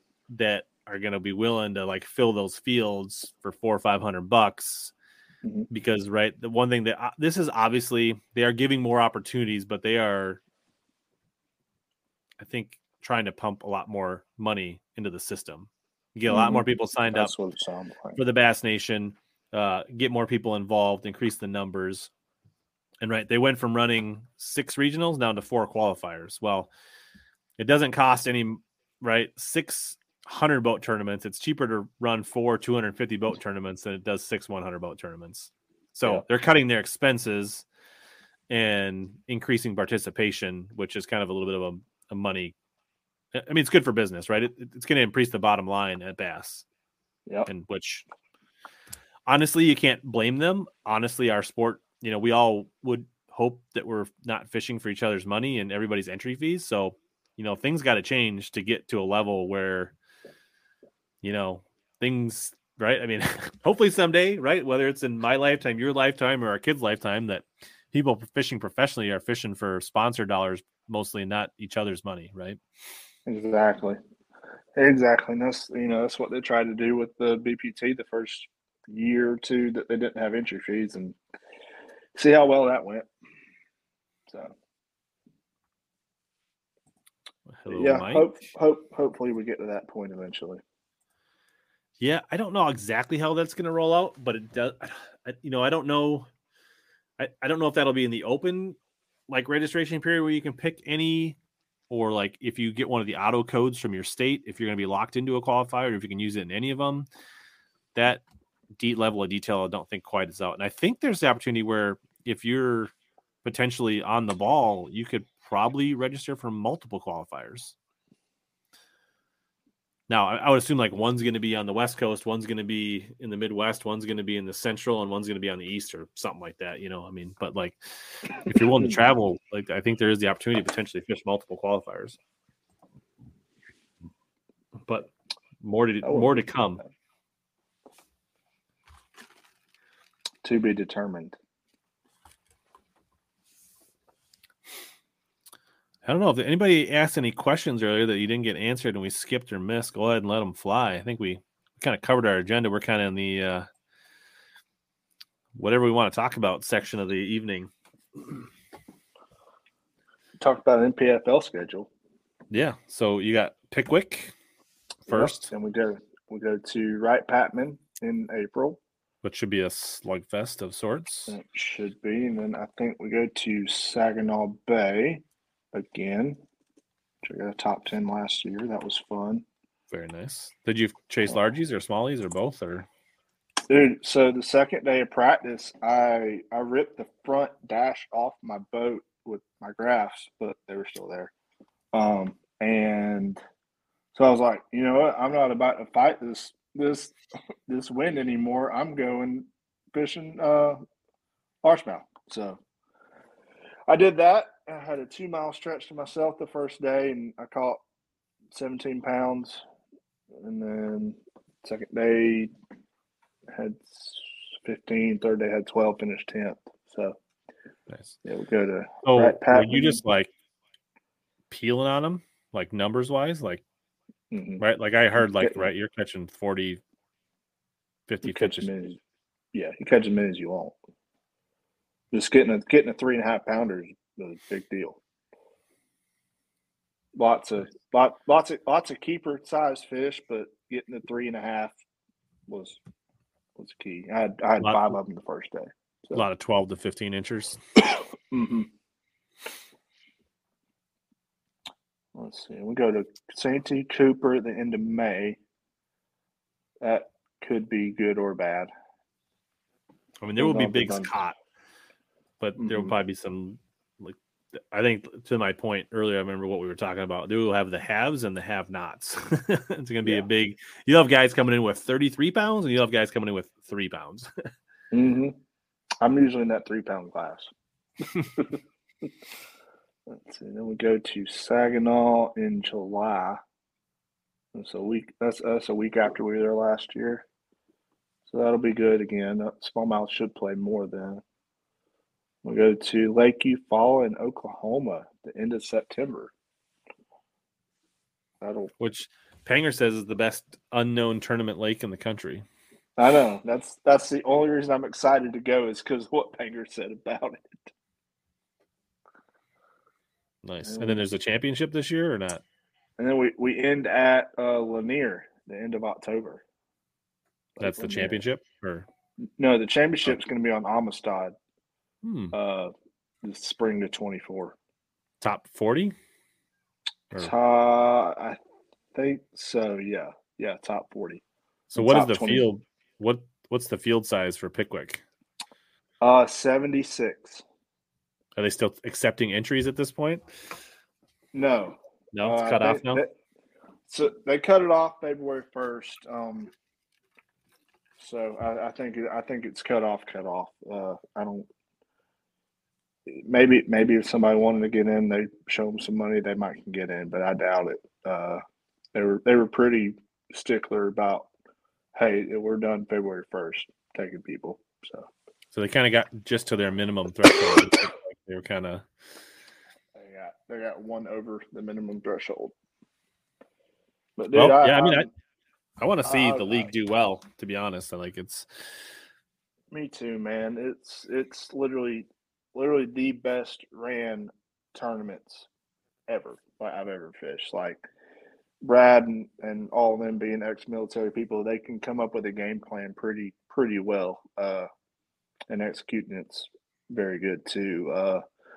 Just I love the trailer weigh-in deal, not having to take the fish out and worry about them jumping in the water and stuff, and not having to bag them as much. And there's little things about it that you just think, yeah, this should go somewhere. But I think our live coverage is doing very well, and we should have a good year this year. I think we'll start off catching some big ones at Pickwick. Very cool, nice. I think Pangrack is sitting down with one of the bass tournament directors live on his way down to Eufaula next week, maybe. So we'll see what kind of information we get there. If we don't get it, then I'll pry some more and see if we can get somebody else on. Rusty, typically no. Most Bass Nation tournaments, you don't need a teammate. You typically join a club and fish solo, like a Pro-Am style, either as a boater or a non-boater.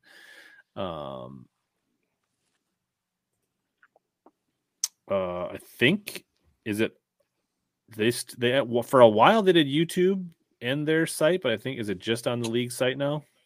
No, so they're changing it this year. It's going to be on PHX Productions.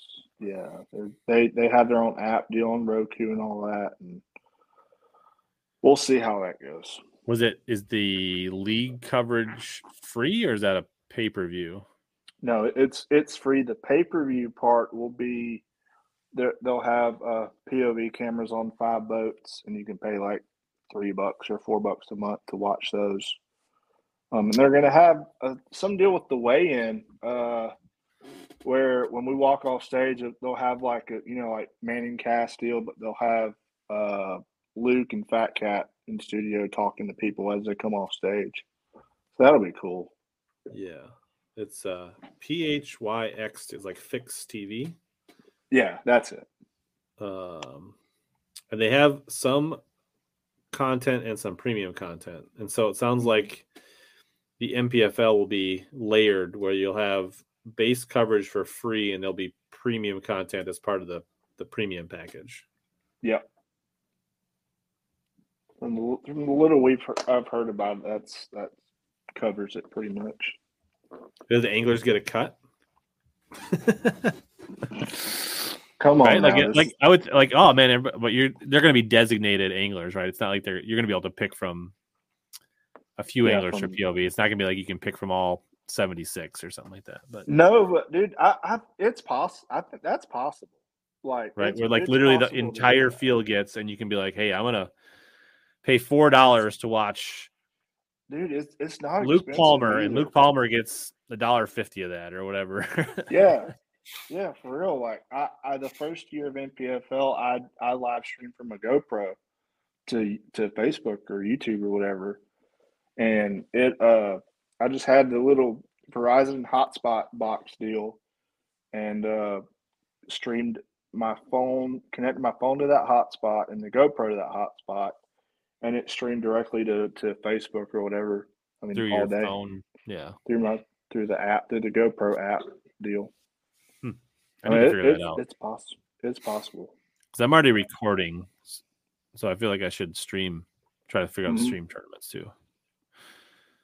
I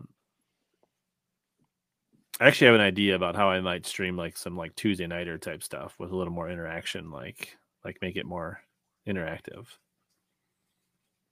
Be kind of some fun, just like 2, 3, 4 hour evening derbies. I don't think I'd want to be like doing that for like big tournaments where like you're trying to win 10 grand, but like, when you only got $40 on the line and you're just goofing around anyway, I think it could be kind of fun. Got to watch what you say.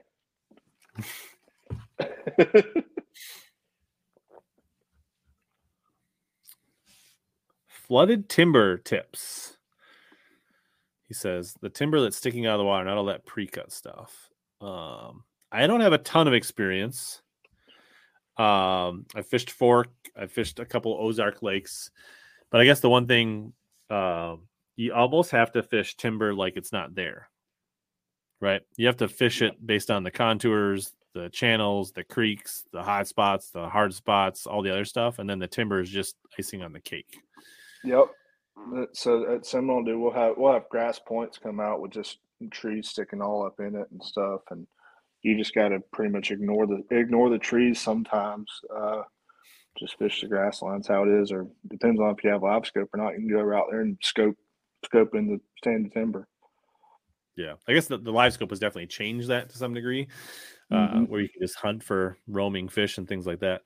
The other thing I've seen, like at Lake Fork, it seems like anytime you got like a horizontal piece of wood in standing timber, that can be a key spot where you can typically get a fish or two a lot of times. Definitely.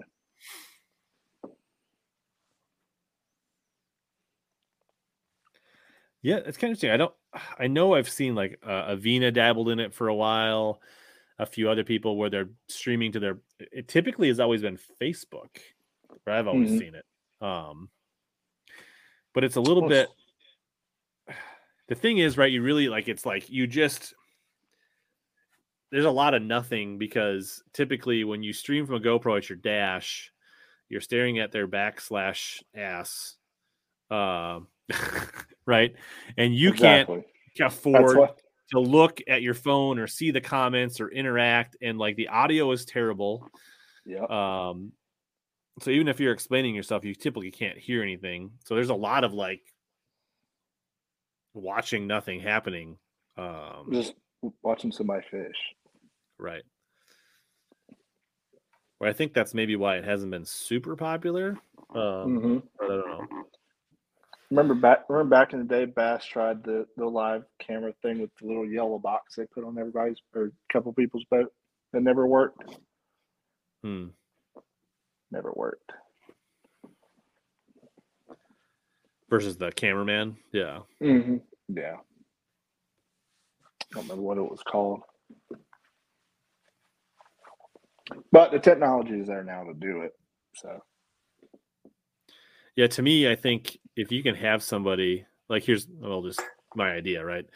Is if I could have somebody that would help me out for a couple hours where I could wear Bluetooth earbuds and they could be reading the chat and basically be like, hey, AJ from Nebraska says, like, why are you throwing a white chatterbait instead of a black and blue? Or Rich G says, based on the conditions, why did you select to fish shallow versus deep? And you can just like have that conversation. Then I think that makes it way more interesting for the viewers and makes it a much more enriching live stream experience.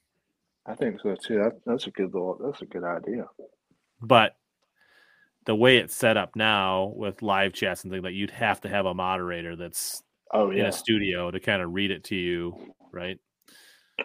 Without being like, you have AirPods in and it reads your text to you, like you could have somebody say, "Oh, so and so's got 29 pounds." No, don't need to hear that.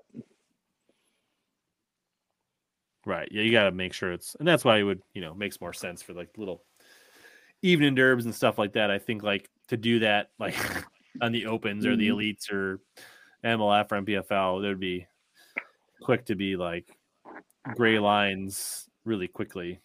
Mm-hmm.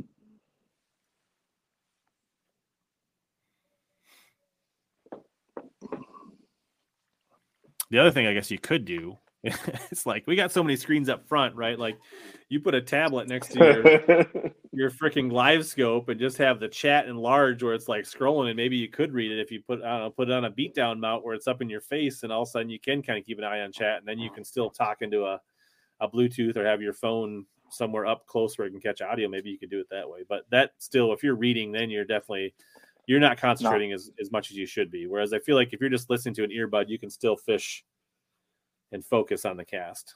Yeah, I could. I fish with music playing all the time. Yeah. But it'd be great to be like answering somebody's question about why you're throwing a black frog, and then all of a sudden one just like just get up. That's why you throw the black frog. Then you get all the excitement, and then you're like, right? That'd be.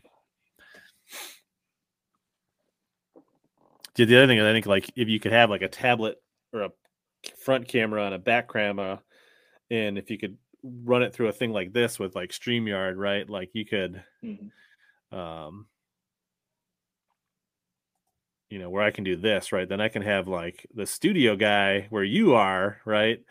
Mm-hmm. Or maybe like this is the front camera and this is the back camera, where like this is the front face of you and then you're the back camera or something like that. And like, I think it could be a pretty neat deal. Would be cool. So we'll be looking for volunteers, with people that are active in chat that want to participate in this. Then it'll be like an unpaid internship, or maybe like all the chat donations that night will go to the moderator. Or maybe I'll give you 20% of the Tuesday night earnings if we cash a check. I don't know, something like that. $5. Cool. All right, dude. Last call for questions. Is there anything else you want to cover? I think I'm good. Covered a lot. Yeah, it's fun. Ready for these boys to kick it off in the morning. Absolutely. Clay said he'd watch it. There you go. There we go. We got one. Rich raises his hand. Is this a volunteer moderator? It is. Rusty says, everyone go hit the like button. We got almost 100 here and only 30 likes, he says. What? Nobody likes me. Dang. My screen shows we have 65 likes. If that makes like, there's typically a lag on the likes on the live here, but gotcha. Now I probably revulse it, and somebody like Bass Fishing HQ will have this out next week, and I'll be like, "Oh, I'm glad you thought of that." Yeah, I like all the time. I have ideas of things that eventually happen 2 years from now. So It happens. All right, dude. I appreciate you reaching out. This was fun to get a in-depth personal breakdown on Seminole and Eufaula. If you guys came in late, we covered Seminole, Eufaula, Pickwick, pretty good details. We talked fantasy fishing, all kinds of stuff. So if you came in late, catch the replay on whether you're watching on YouTube or Facebook or anything like that, or you can search Hellabass on your favorite podcast app and catch the replay while you're walking the dog or lifting weights or fishing like Landon does with his earbuds in. So. That's right. Yeah, I appreciate you having me on, man. So where are you active on social? Where if people want to check out your NPFL season? Facebook, it's Landon Tucker Fishing. Instagram, it's Landon Tucker 1, I think. Twitter, I'll get on there every now and then and just mess with Ronnie a lot. Do that. But yeah, that's about it.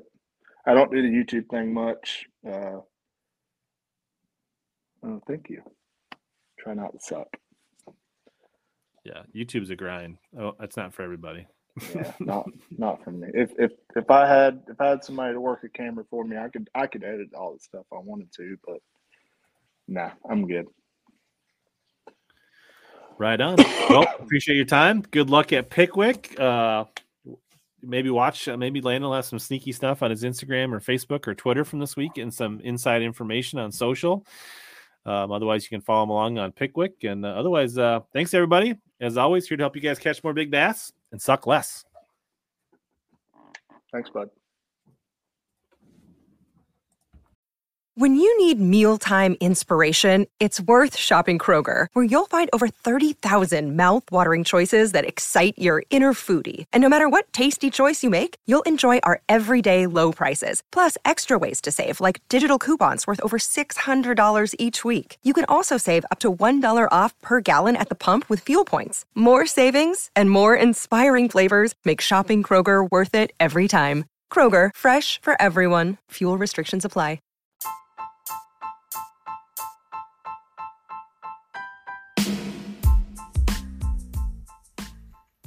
As always, thanks to all of you that hung in till the end of this podcast. This has been another episode of Hellabass Bass Fishing Podcast Experience.